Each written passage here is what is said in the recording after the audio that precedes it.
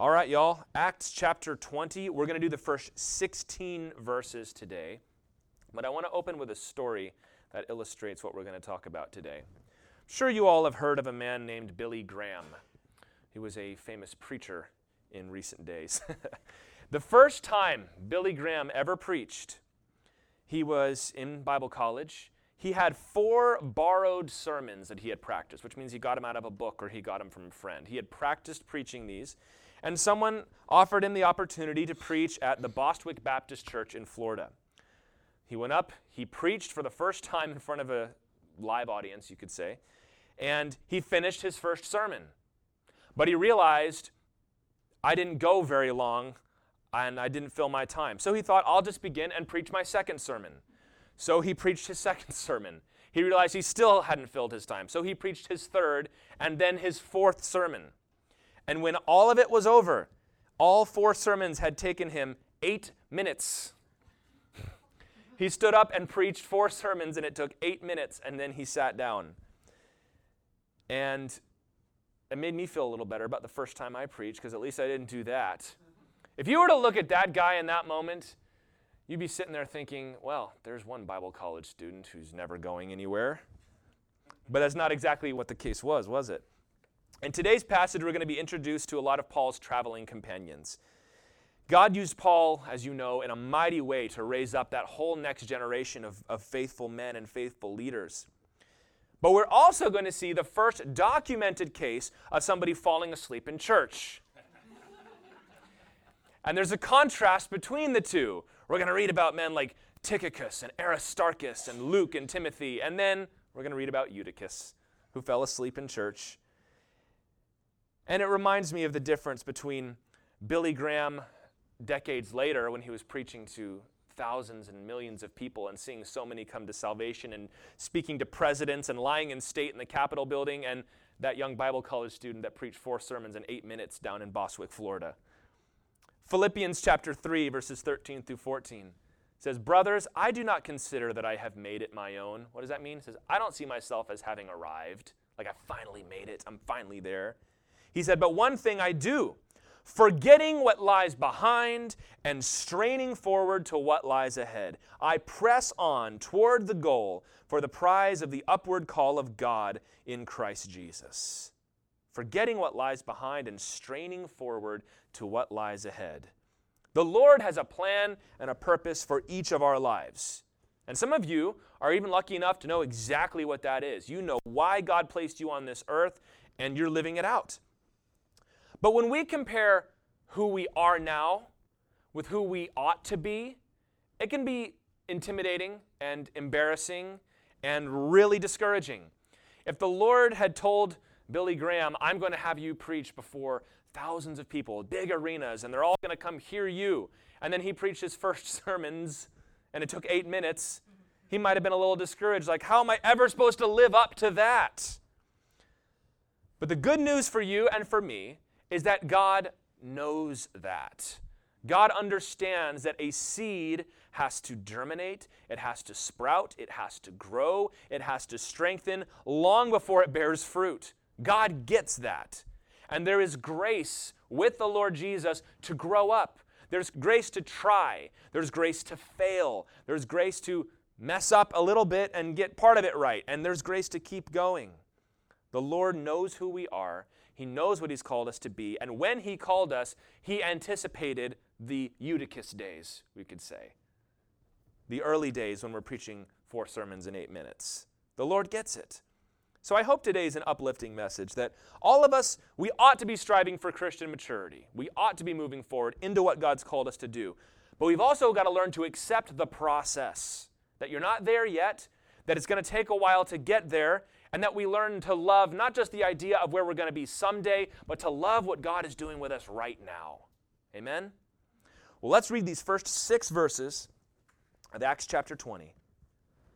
After the uproar ceased, Paul sent for the disciples, and after encouraging them, he said farewell and departed for Macedonia. When he had gone through those regions and had given them much encouragement, he came to Greece. There he spent 3 months, and when a plot was made against him by the Jews as he was about to set sail for Syria, he decided to return through Macedonia. Sopater the Berean, son of Pyrrhus, accompanied him, and of the Thessalonians, Aristarchus and Secundus, and Gaius of Derbe, and Timothy, and the Asians, Tychicus and Trophimus. These went on ahead and were waiting for us at Troas. But we sailed away from Philippi after the days of unleavened bread, and in 5 days we came to them at Troas, where we stayed for 7 days. So last week, we saw the 3-year season of very profitable ministry in Ephesus. It culminated in a riot because the idol makers in this city were losing so much money from people not worshiping idols anymore. They staged a riot and almost lynched some members of the church, Paul included. So Paul was already planning to leave Ephesus. We saw that last time, that he was already making his plans for the next step. So he figured, this is as good a time as any. That's my cue. I'm going to move on and head back to Macedonia. Now, he's been in Ephesus for 3 years, and he was in Corinth for 1.5 years before that, but this is still Paul's 3rd missionary journey. And in chapter 20, it starts to feel like a journey again. Paul would leave and stay as long as he needed to, or until a riot ran him out of town, and then he would move on. What Paul is doing is he's going to return to many of the congregations he's planted in order to take a collection for the city of Jerusalem.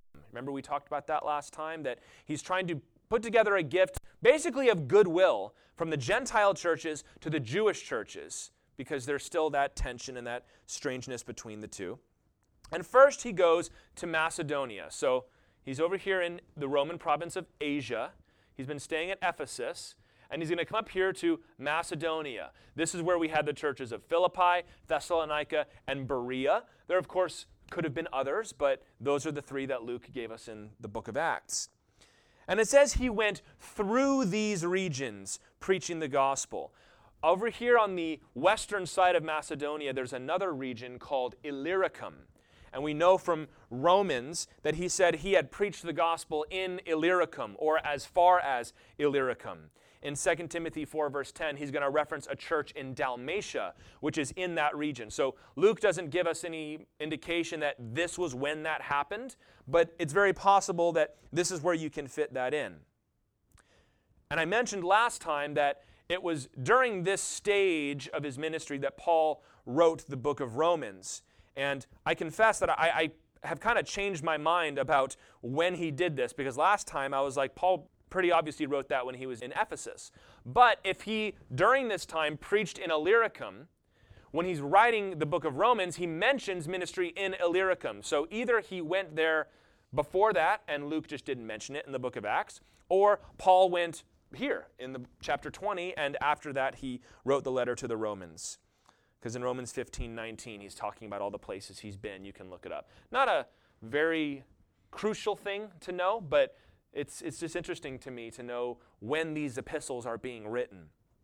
And speaking of which, we do know that while Paul is up here in Macedonia is when he wrote the letter 2 Corinthians. There is a long saga between Paul and the church in Corinth that Luke does not narrate. But if you read the letters to the church of Corinth, especially 2 Corinthians, you get a little glimpse into what was going on and the kind of ministry that Paul had to do here. Paul wrote 1 Corinthians while he was in Ephesus during those 3 years there.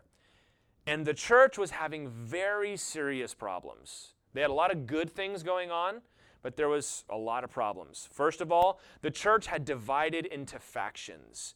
You had people that said, I'm a Paulite, I'm an Apollosite, I'm a Cephas or Peterite. And then you had really spiritual people that say, I don't follow anybody, I just follow Jesus. And they were picking the leader they liked, and they were using that as opportunities to be factious and to have parties in the church. And Paul's like, listen, we're not teaching a different gospel, so you're being carnal by trying pitting us against each other. That was one problem. They had become very tolerant of sin in the church. They were saying, look how gracious we are. Look how much we love people. There was a man, according to 1 Corinthians, in the church who was having a sexual relationship with his stepmother. And they were bragging about it in the church by saying, we're so loving and so tolerant, we're even going to let him come to the church. And Paul's like, get him, kick him out of the church. Are you crazy? So that was a problem. They also had an issue with class differences, where the workers who worked in the field would come to the church meetings late, and the aristocrats were there a little bit early, and they would not only eat all the food, they would drink all the wine. So they were having communion meetings, and the poor folks would show up. Not only is there no food, but all the aristocrats are drunk at the communion service. So all the problems that we think we have, at least there's not that, right? They also had issues with the spiritual gifts. Paul commends them because they were excited about the spiritual gifts, but they were way out of control. He's like, people are going to walk into your church and think you're crazy. So there's all kinds of problems. So Paul wrote 1 Corinthians to address those things, and there's other issues as well. But in between, and I'm summarizing stuff that you can go read on your own. In between, word gets back to Paul that they didn't much care for 1 Corinthians. They did not listen to Paul when he sent that. And he references in 2 Corinthians another letter that he wrote, which we do not have, and Paul refers to it as the letter that he wrote with tears. So you think 1 Corinthians was tough. Paul wrote another one that he said that was the tough one. We also know that during those 3 years, Paul took a trip from Ephesus to Corinth, which he refers to as the painful visit. Paul had to show up and start knocking heads together. You get the impression from 2 Corinthians that it was the issue with that man that was living in sin, that was specifically the one Paul showed up to deal with. He's like, we are not doing this in the church, so I'll show up and I'll get him out of here. And we also know, and I'll read some of these verses in a second, that didn't end well. It didn't end on a happy note. So Paul leaves Corinth and goes back to Ephesus. Ministry's great in Ephesus, but there's this tension going on over here with Corinth. And of course, they lived so far away, it was hard to communicate. And Paul writes here in 2 Corinthians, I'm going to read chapter 1, verse 16, chapter 1, verse 23, and chapter 2, verse 1, because it's a long section, and Paul kind of meanders, you know how he writes. So I'm just going to get you the essential bits here. He says, I wanted to visit you on my way to Macedonia, and to come back to you from Macedonia, and have you send me on my way to Judea. But we know from the book of Acts, he didn't go to Corinth first, he went to Macedonia first. He says in verse 23, but I call God to witness against me, it was to spare you that I refrained from coming again to Corinth. For I made up my mind not to make another painful visit to you. So this is what's going on. Paul's original plan was, I'll leave Ephesus, I'll go to Corinth, then I'll go to Macedonia, I'll come back down to Corinth, and then I'll take a boat and I'll go to Jerusalem. But the last visit was so painful between Paul and the Corinthians, he thought, I'm just going to skip this one. I can't have this be the last time I see them for a long time. I'm just going to leave things the way they are. So he went to Macedonia instead. But in 2 Corinthians chapter 7, it tells us that Titus came to Paul in Macedonia. Titus was Paul's go-to guy. He was the one that he sent to handle tough situations. He sent Titus to Corinth here. He would send Titus to Crete later on. Read the book of Titus. It tells you a little about the character of the people of Crete. But when Titus shows up in Macedonia with Paul, at this point in the story, he says the church has finally repented of their sins. They're ready to welcome Paul back. It had all finally come to an end. They probably got some of the troublemakers out of there. And so we read here in Acts 20 that Paul left Macedonia and went to Greece. Paul's up in Macedonia. Titus comes up from Corinth, gives him notice, look, hey, Paul, it's all gone well. Everything is back to normal. So Paul left Macedonia and came down to Greece, which it's called Greece. That was what they called their country. The Roman province was called Achaia. So this is what's going on here. Luke doesn't narrate all these details because they're not important for his story, but they are very interesting for us, and they're instructive for us as well. So he's in Greece. He probably would have visited the church in Athens as well while he was there. And in verse 3 of chapter 20, where we are today, we see another change of plans, yet another plot against Paul while he was getting ready to set sail. And he's getting ready to go to Syria, which Syria is over here. This is where Antioch is. That was Paul's sending church. So he's wanting to come to the end of his journey, and there's a plot against him. We know that the Jews did not much care for Paul, especially in Corinth, because he had led not one, but two of the synagogue rulers to the Lord. So they didn't much care for Paul. Not only that, but he's traveling to Jerusalem with a large sum of money that he's gathered from all the churches. So they figured, well, we get him out on the water, things happen. People fall in. Money goes missing. So he says, all right, we're not going to take this trip. We'll skip this one and we'll wait for the next one.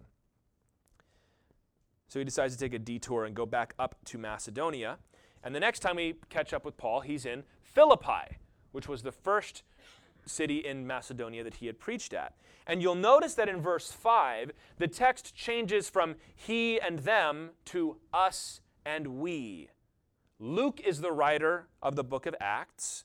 The last time we saw language saying we went and we did was when Paul was in Troas and then went to Philippi. So now we pick up the we language again when he returns to Philippi, which tells us that when Paul left there, he probably left Luke in charge as the pastor of that church. It doesn't say it, but it's very possible. Paul would often do that. He'd leave a good, godly man behind to take care of things for him. And they all go to Troas from there, and it gives us the list of people. Troas was very often Paul's big port city. You could go from here to just about anywhere. So they would wait in Troas for the right boat to come, and that's where they go. All of this that I've been saying, none of it is explicitly spelled out in one passage of the Scriptures, but if you bring it all together, you get a full picture of what's going on, which is why, as it's often been said, the best commentary on the Bible is the Bible. And knowing the Word brings all these things together, and it's really good to make sure you're cross-referencing things and saying, this reminds me what I saw over here. How does that relate to this? That's how we do theology, is you synthesize what the text says in different places. And we're going to do a lot more of that moving forward here, talking about some of Paul's companions. We're introduced to 6 of them here, in addition to Timothy. We already know about Timothy. We've read about him quite a bit. We already know about Luke. We also know from 2 Corinthians that Titus is somewhere in the mix here. Very interesting that the book of Acts never mentions Titus, although Paul talks about him quite a bit. Titus was Paul's friend from Tarsus up in Cilicia, and he was the one that went with him to Jerusalem and Antioch when Barnabas came and retrieved him and had him start leading the church in Antioch. And Titus was Paul's faithful companion for the rest of his life, as far as we can tell. But he's not mentioned here in the book of Acts.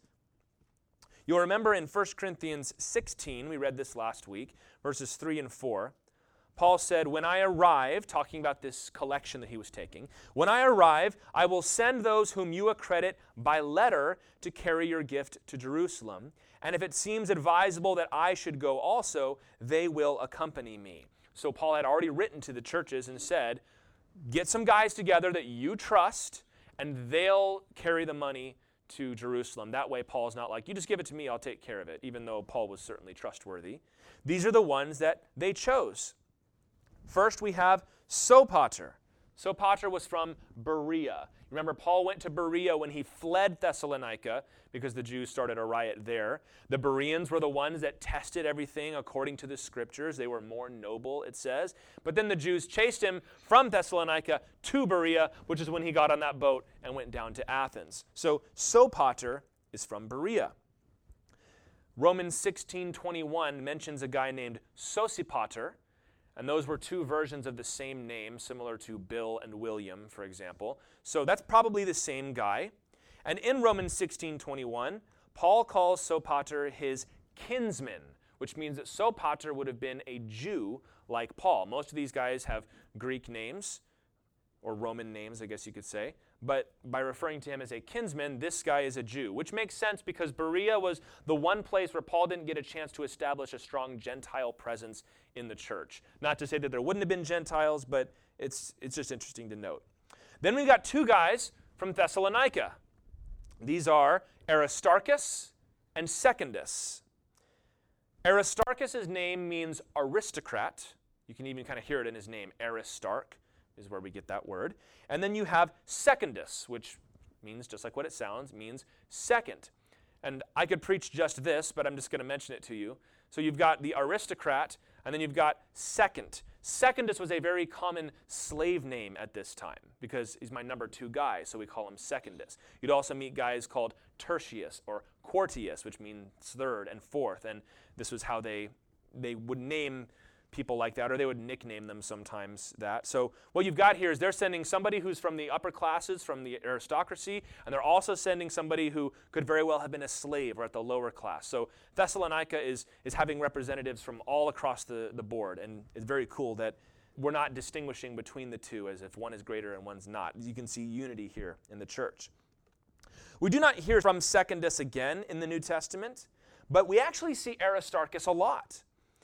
He was one of the two Christians, you remember, who back in Ephesus had been dragged into the stadium when the people were rioting, along with Gaius from Macedonia. He's going to travel with Paul to Rome. In chapter 27, verse 2, Luke is going to be with Paul while he's on that boat. Remember the shipwreck, and then they're on the island of Malta. Aristarchus was with him during that time.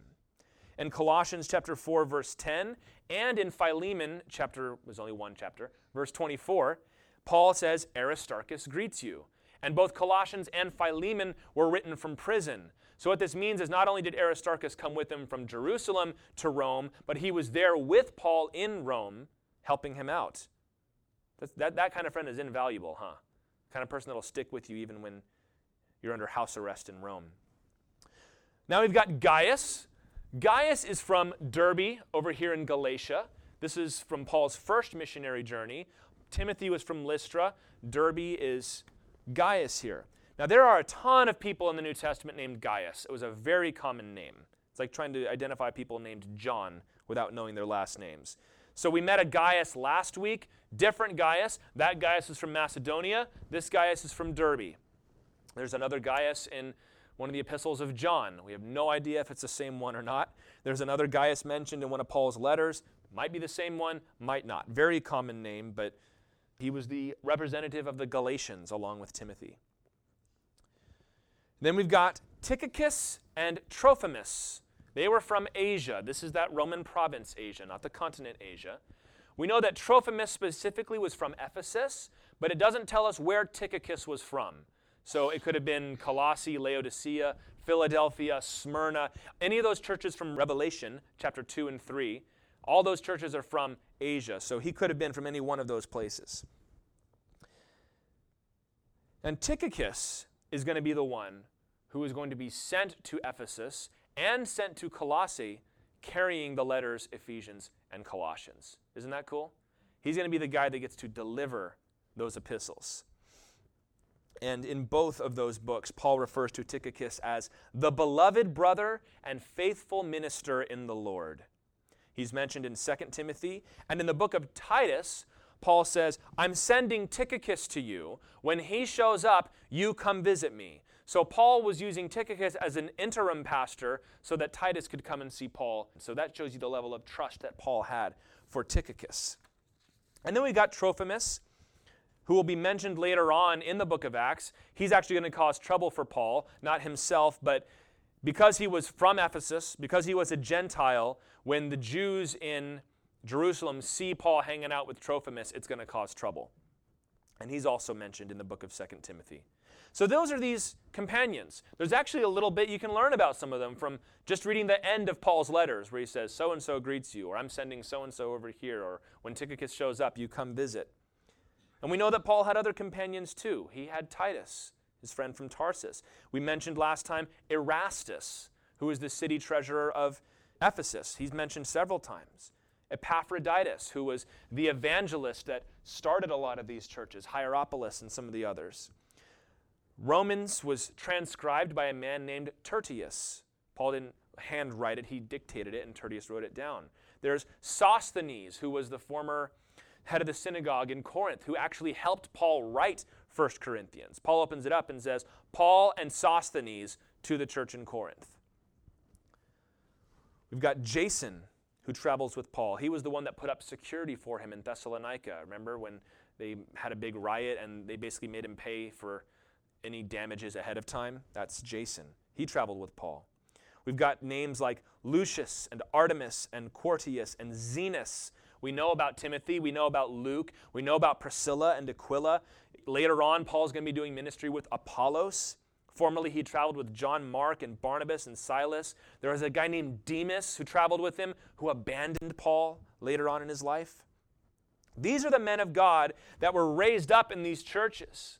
And I like talking about their names because we can just hear the names of the church and there's not a lot of flavor or color to it. But there were men and women that Paul loved and cared for deeply in these churches.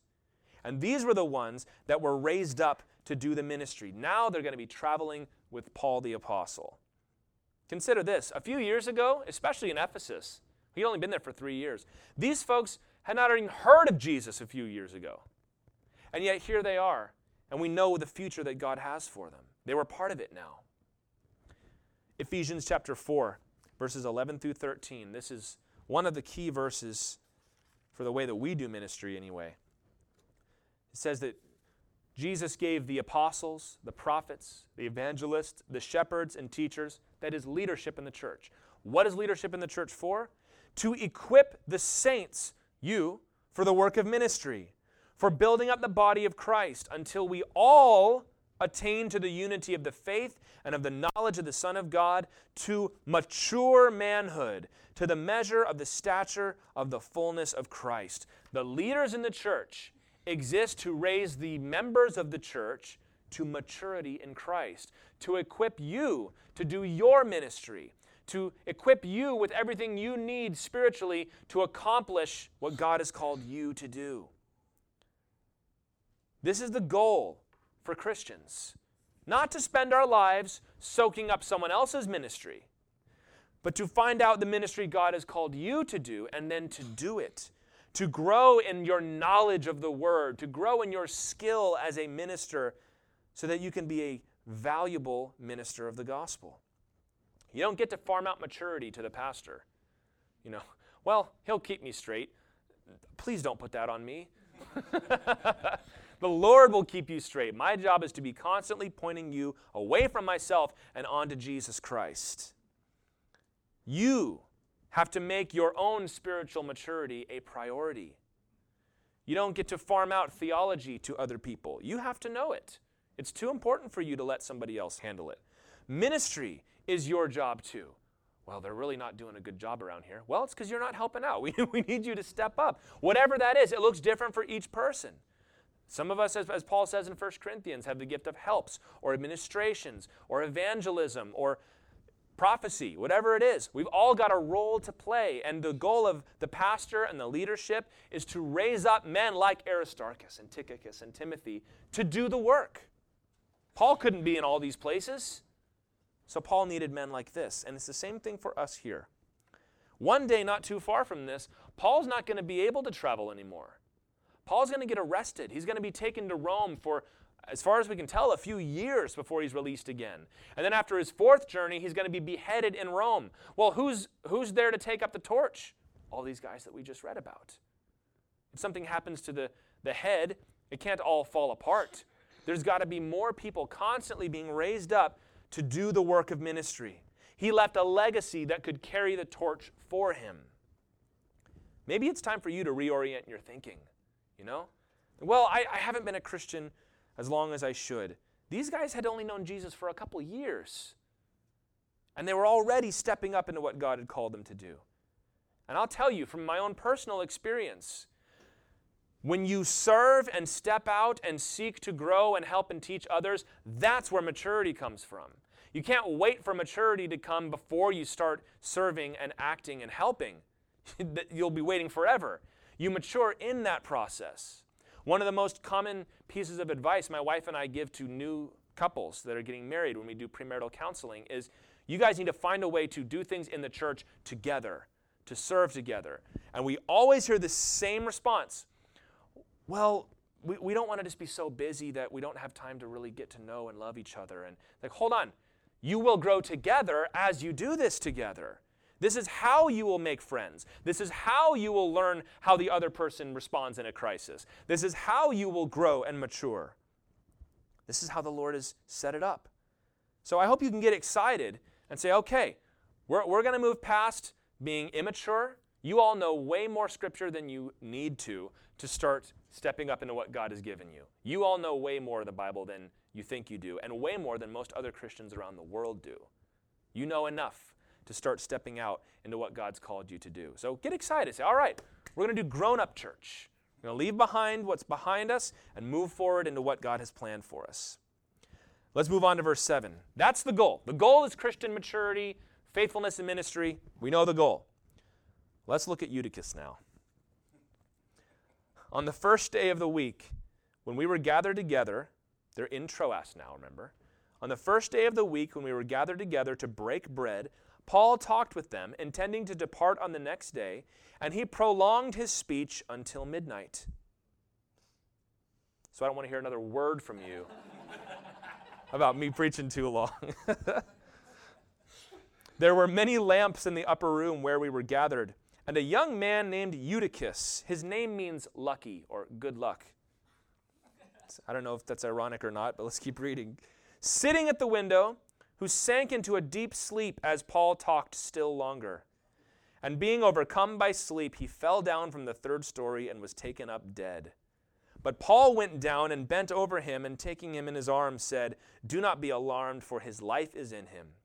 And when Paul had gone up and had broken bread and eaten, he conversed with them a long while until daybreak, and so departed. And they took the youth away alive and were not a little comforted.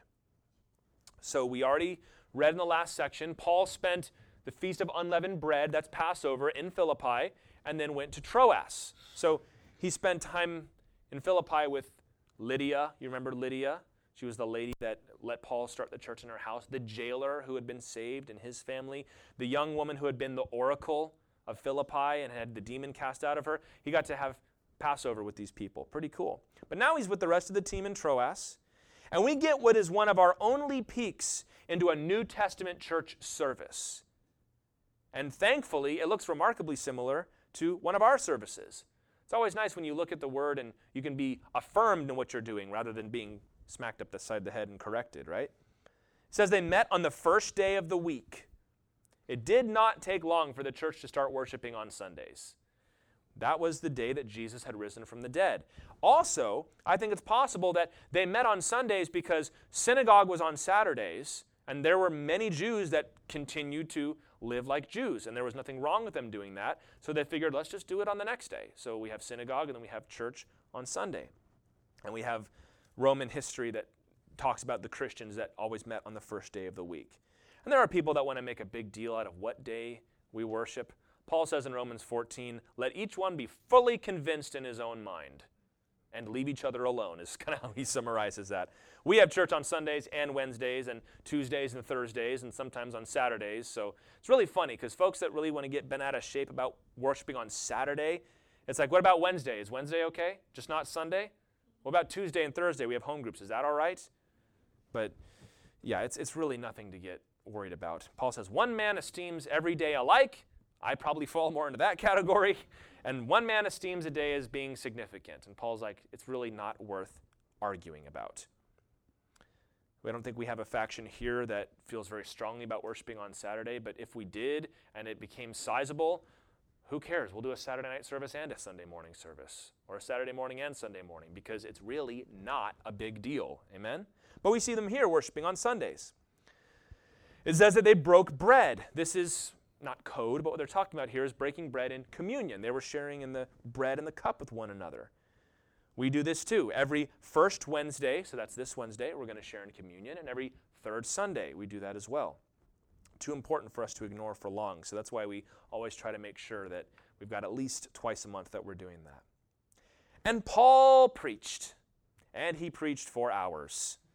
This is probably an evening service, okay, so don't think that he started at 9 in the morning and went until midnight.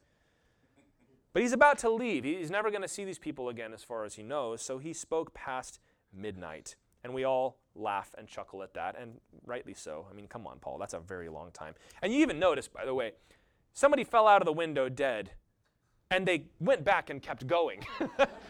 They didn't stop. So what this shows us is the priority and the importance of teaching and preaching in the church. Just about every generation since this one has suggested that there should be shorter sermons and less teaching and preaching in the church. And you can read your church history very early on, because people were coming out of these pagan temples and they were coming into the church and like, all we do is have lectures. There's not a lot of music. There's not a lot of ritual. There's not a lot of this, not a lot of that. But the New Testament keeps it pretty basic. They place a very high priority on preaching and teaching. Let me share a story with you. In the 1940s, so this is during World War II, in Westminster Chapel in London, Pastor Martin Lloyd-Jones had taken over the church from G. Campbell Morgan. Maybe you've heard of him before.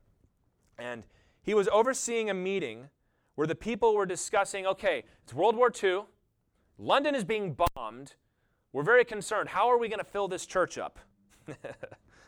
And I'm going to give a couple quotes from his biography here. It says, "The question was admitted for discussion, and members of the group began making suggestions."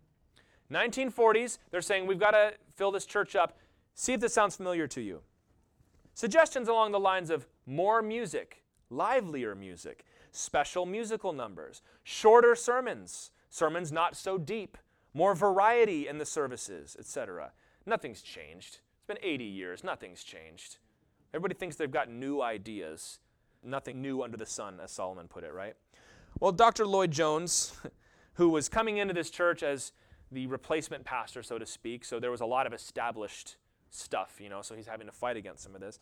He said, I know a way where we can make sure that this church is packed out on Sunday. Everybody said, you got to tell us what it is.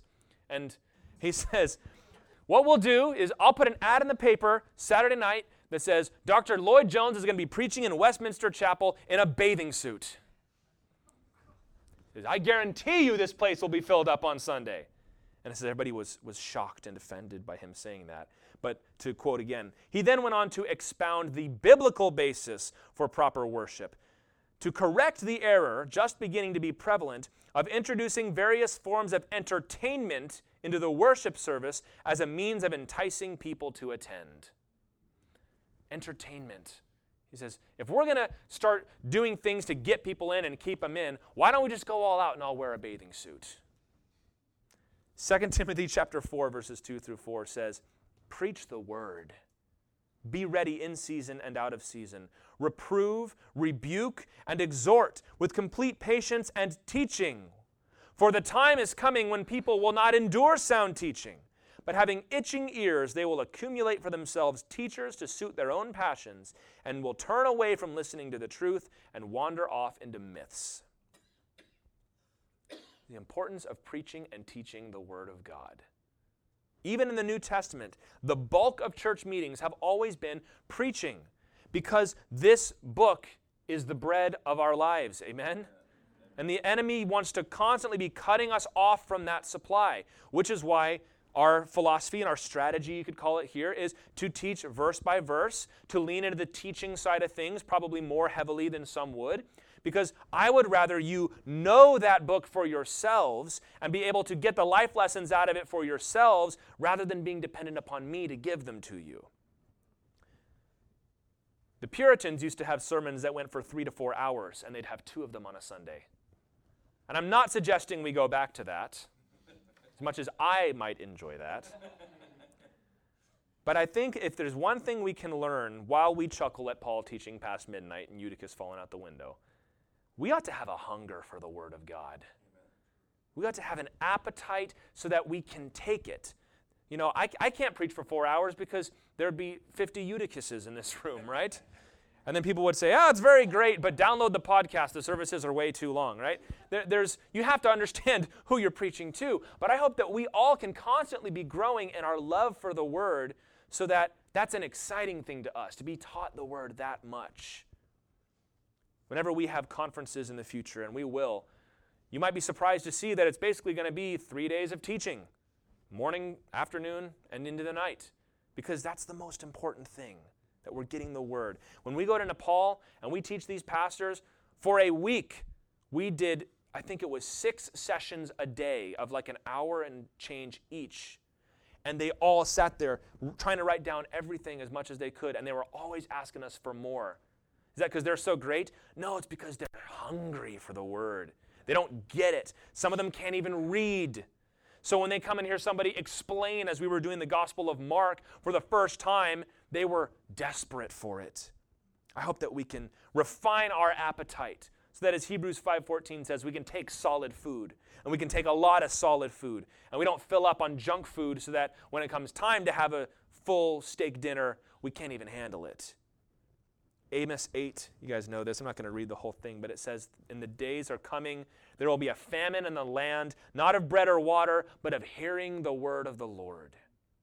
I think our land itself is in such a famine because we want to keep on fast foodizing the word of God. Break it down smaller and smaller, water it down, sugar it up, make it as easy to get as possible. But the whole Bible isn't like that.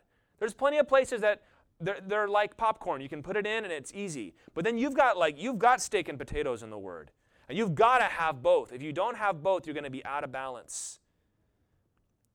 This church should be an oasis in the middle of a famine of the Word of God. And you know what that means? Sometimes, I'm going to go ahead and just put this out there, sometimes we will miss the trends. Sometimes a very cool thing will blow through and we'll miss it. That's okay. And I'm not talking about bad things that we should avoid. I'm talking about things that are perfectly fine. They're great. We might have loved it, but we're going to miss it because we're focused on this. We might miss certain public outcries along the way because our head is down in the Word of God. I'm okay with that. I'm willing to make that trade. Sometimes we're not going to be right on the cutting edge, whatever that means. Because the cutting edge is always changing. I'd rather just stick with the Word.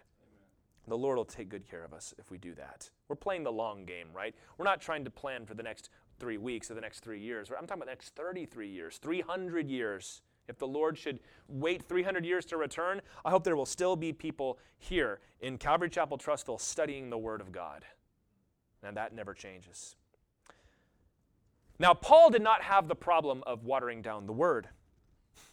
He spoke for a long time, and it says a young man. That word for young men is pais. It's where we get the word for pediatrician or pediatrician. This means a young man between 8 and 14 years old who fell asleep in the window. Even back then, the youth group was trying to be cool and sit in the coolest spot. I'm going to sit in the window. And he fell to his death. Just like Peter, back in Acts chapter 9, he raised someone from the dead. And it says that he stretched himself out on the boy. This is very similar to Elijah and Elisha in 1 and 2 Kings. They both did the same thing when they raised young men from the dead. And lucky Eutychus revived. Praise the Lord for that. And then they go up. It says Paul conversed with them for a long while. So this is maybe different than preaching. They're having a conversation. This is why we have home fellowships and small groups and men's groups and things like that, so that there can be conversation around the Word.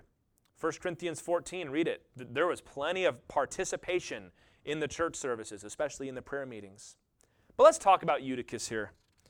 Because I think when we compare ourselves to Aristarchus or Tychicus or Billy Graham or Martin Lloyd-Jones, we feel like we fall much more in the Eutychus category.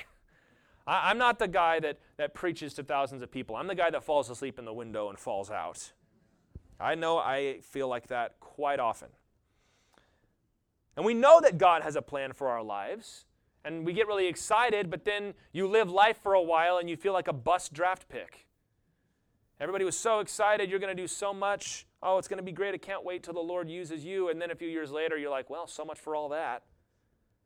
I can't even stay awake. What are you talking? I can't preach. I can't even sit during a sermon. I can't lead. I can't evangelize. I can't give whatever it is because I just am not capable of that. The good news is that God knows that about you. You will never surprise God when you come and confess something to Him, Say, Lord, I just feel so inadequate. God's not going to go, what? Why? I didn't know that. God's going to I know you do. And guess what? I know that you are. Paul said in 2 Corinthians, who is sufficient for these things? He goes on this big, long description of the new covenant and how we're ministers of a new covenant. And he's like, who is sufficient? Who's capable? Who can you say, that guy's good enough to do this job? But he says it is Christ who makes us sufficient. If you can get that right, then it'll be just fine. And the Lord loves you. The Lord picked you despite all of that. Despite all of your shortcomings and all of your struggles, whether they're silly, like falling asleep, or whether they're more serious, like a sin that you're struggling to overcome. God knew that. He still desires to bring you to maturity. He still has a plan for you. He is prepared to wait until the seed has grown and sprouted before it starts bearing fruit. Psalm 103 says that as a father shows compassion to his children, so the Lord shows compassion to those who fear him. For he knows our frame. He remembers that we are dust. You ever see a father or a mother, usually the mothers, just going to be real here, at like a t-ball game? There's like 5-year-old little Billy who gets up there and like swings and misses. And like, get your elbow up, pivot that foot, bring it around faster. It's like, he's 5. He can't even tie his shoes. Like, okay, we want to encourage a kid, but you're going to start hollering at him. It's like, do you not realize that this kid was peeing in his pants 5 seconds ago? And now you're all mad about this or whatever it is? It's like we treat ourselves like that spiritually sometimes. Get your act together. And God's like, take it easy on yourself. You're 5. A few years ago, you remember what you were doing? It's a process. We'll get there, but we're not there yet. Every hero of the faith had a period of training and growth. Billy Graham taught 4 sermons in 8 minutes. And you know what it says he did after that in his book? He said, so I started getting in a canoe and going to an island in the middle of a lake and preaching to the woods because I knew that I stunk. So like, all right, we're going to work on this. We're going to practice. And he had a process of growth and a process of learning. Samuel, we think of Samuel, the first prophet, what a great man. But he spent years working in the temple, learning from Eli, mostly bad example from Eli, having to be a part of this messed up system until eventually God brought him to the place where he was ready to lead the children of Israel. Think of Paul. Paul spent 14 to 17 years before he did a lick of ministry because God was refining him and preparing him. Joseph was not thrust to the top of Egypt. He had a long way to go. Moses had 40 years before God used him. God does not expect you to be a rock star right away. So take that pressure off your shoulders, especially if you know what God's called you to do, especially if you feel called to be a missionary or a pastor or something like that. You're like, I'm just not ready for that. Yeah, but God will get you ready. God doesn't call the equipped, he equips the called. Amen? You have foibles and you have struggles, but there is grace enough to cover that. As Christians, you have an unlimited supply of opportunities to try, to fail, and to get back up again. And I hope that we can have the same grace with each other too. You know, that when someone gets up and preaches 4 sermons in 8 minutes, that we don't say, get down, what's wrong with you? Maybe this isn't your calling, that we can just love them like Jesus would love them and say, hey, thank you for bringing the word today. We used to do these things back in Virginia where we'd have youth Sundays where we had a very big youth group, so we would let the youth do all the serving on Sunday. They do the children's ministry, they do the worship team, they do sound and projection, hospitality, greeting, all this kind of stuff. And there was always some ministry leaders that would just kind of shake in their boots. And sometimes we would have these guys that would be hanging around their station hollering at the kids, like, no, that doesn't go there, that goes there. And what we had to explain to them was, first of all, back off, she's 11, she's fine. But secondly, look, they're not doing a good job. That's the point. This is not for the people getting coffee that's made too strong with grounds in it. This is for her. This is for him getting the slides out of order. It's for them to learn what it's like to serve in the church. It's for them to grow and realize, I can do this. And if it's all about doing it perfect all the time, then there's never going to be any room for anybody to grow or to fail or any of that. Do not let your current Eutychus status keep you from moving forward. You have the Holy Spirit of God within you. Do you remember the blind man that was healed in the Gospel of John? And they brought him before the Sanhedrin, and they're questioning him on Jesus' doctrine, and they're laying out, don't you know what he said? Don't you know what he's done? He says, all I know is that I was blind, but now I see. That was enough. That was the level of what he could do, and he did it 100%. God's going to increase your capacity over the years. Right now it might be small. Someday it might be big. But if it's small, you do it as far as you can, as well as you can, as much as you can within that capacity. And then God will expand it, and you do it to that capacity. You don't look down the line of what God wants you to be and hold yourself by that standard. You hold yourself to the standard you're at right now. 1 Corinthians 1, 26 through 31. You know this passage, but it's a great one. Consider your calling, brothers. Not many of you were wise according to worldly standards. Not many were powerful. Not many were of noble birth. But God chose what is foolish in the world to shame the wise. God chose what is weak in the world to shame the strong. God chose what is low and despised in the world, even the things that are not, to bring to nothing things that are, so that no human being might boast in the presence of God. And because of him you are in Christ Jesus, who became to us wisdom from God, righteousness and sanctification and redemption, so that as it is written, let the one who boasts boast in the Lord. Paul says, yeah, we're all a bunch of scrubs. We all got cut from the team. We are the dregs of society. But we've got Jesus, and he supplies all that is lacking within us. As long as you can view your life as like a scatter graph that's moving upward. One day it's up. The next day it's down. Maybe the next day it's even further down. But the next 2 days are up. Like over the years, you say, okay, there's been big ups and downs, but it's all trending in a Godward direction. That's enough. You don't have to be perfect and have an unbroken streak of perfect days. Yield to the Lord and he'll grow you up. There's grace for that. Well, bringing it to a close here, verses 13 through 16. But going ahead to the ship, we set sail for Assos, intending to take Paul aboard there, for so he had arranged, intending himself to go by land. Maybe Paul got seasick. And when he met us at Assos, we took him on board and went to Mytilene. And sailing from there, we came the following day opposite Chios. The next day we touched at Samos. And the day after that we went to Miletus. For Paul had decided to sail past Ephesus so that he might not have to spend time in Asia, for he was hastening to be at Jerusalem, if possible, on the day of Pentecost. So Paul was in Troas, and here's Assos, very close. But Paul chose not to sail there. He chose to go across the land. This is not explained. It could be that Paul was not feeling well, and he didn't want to get on a boat. Some of you might know how that feels. It could have been that he was still worried about the plot from the Jews, that they're still trying to shake this tail that's following them, you know? But then they sail. They go to Mytilene first, on the island of Lesbos. Then they went down to Chios and Samos, which are some famous islands in Greek and Roman history, because Chios was the home of Homer, where Homer, the famous poet, had been born, and Samos is where Pythagoras, the famous mathematician and philosopher, was from. So just little notes, because there is history to these places. And finally he comes to Miletus, and this is going to be his last stop before the long trek back to Jerusalem. And Miletus was 30 miles south, you can see, of Ephesus. And Paul's not wanting to spend any more time on land. He wants to get back. And so he's actually, next week, we're going to see, call for the elders of Ephesus to come to him so that he can talk to them rather than going there. And that's going to be what we talk about next time. So let's wrap it up here.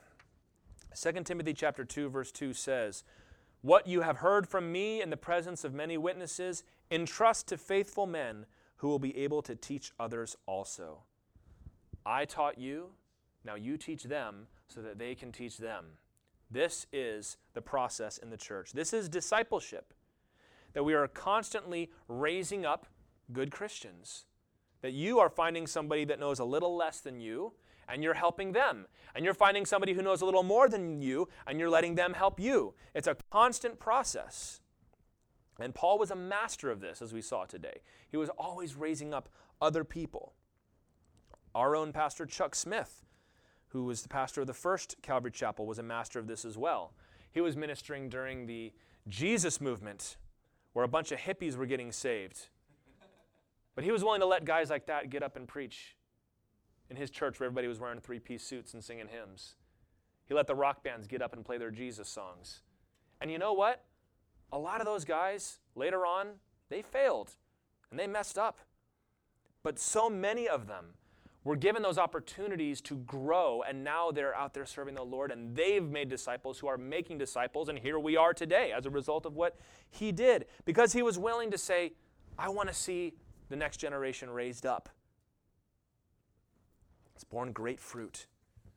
And I hope that I can always be striving to provide opportunities for you to grow and to serve in the church. This is a team effort. You're not the audience, right? I'm the pastor and the preacher, but that doesn't mean that I'm the performer and you guys just come and watch me a couple times a week. You've got to take responsibility for yourself, though. We're going to do our best to give opportunities, but you can't just say, well, I don't have any chances that really excite me. Well, go find one. Go make one. Go invent one. The Lord has something for you to do. So when the moment comes, when Paul comes to you and says, hey, would you mind coming with me while we bring the collection to Jerusalem? How long are we going to be gone? I don't know. Okay, I'll go. Being willing to take that step of faith. You might be Eutychus now, but God wants you to be Aristarchus later. And that just comes from being faithful in ministry. I remember being given opportunities to preach from a very young age. And I have some hilarious stories I could tell you later. I have some notes going back to like 2010 when I was just out of high school and when I was teaching, and I look at them now and I'm like, oh no. I have some things things that I thought I would try, and then I ended up not trying, and I'm like, thank you, Lord, for not letting me do that. That would have been the most embarrassing thing that ever happened. And I was given chances to mess up, giving chances to do poorly, get up there and lead worship. Well, he started singing in the wrong key. Well, that happens sometimes, I guess. But the Lord and the people that I was around, they allowed me to work through a lot of those bugs early on. To work them out when I was 16 and 17 rather than being 26 and 27. And there's nothing wrong with that. But everyone wants to come to me, and sometimes people will say, you're so young and you're so capable. It's like, well, hold on. There's nothing special about me. I was just allowed to start a lot sooner. So when are you going to get started? You can't wait until you're ready. You get ready by going. And whenever any aspiring preacher or aspiring worship leader or what have you would come to the church, and they would say, hey, I love seeing a young man serving in ministry. I want to do the same. What do I got to do? I always gave him the same advice. I said, show up early, stay late, find things to do what needs to be done, earn trust, and then eventually we'll see if you're ready. Almost no one did that. Instead, they would shop around town until they found a church that would let them preach or lead worship or whatever it is. But the few that did do that, even though they might not have been the most talented or the most capable, they're the ones that are in full-time ministry now. It's like, just take a step out. You want to be mature in Christ. You want to fulfill your calling. You know that you've got to grow. The way you grow is by taking the steps that are in front of you. Talent does not matter nearly as much as faithfulness. The Lord can take somebody with no talent who's very faithful and use them. But it is very hard to take somebody who is very talented and very full of themselves and cannot work hard. Paul told Timothy in 1 Timothy 4:15, practice these things. Immerse yourself in them so that all may see your progress. Practice. Practice these things. Get better at them, Paul says. The Lord has a plan for your life. He has works prepared for you to walk in. So take the opportunities that you have, fail a few times so that you can grow, and give each other grace to fail and to get better. God does not require us to do everything. God did not show up to Bible College Billy Graham and say, now go preach in that arena. He said, I want you to go preach at the Boswick Bible Church in Florida. And he taught 4 sermons in 8 minutes.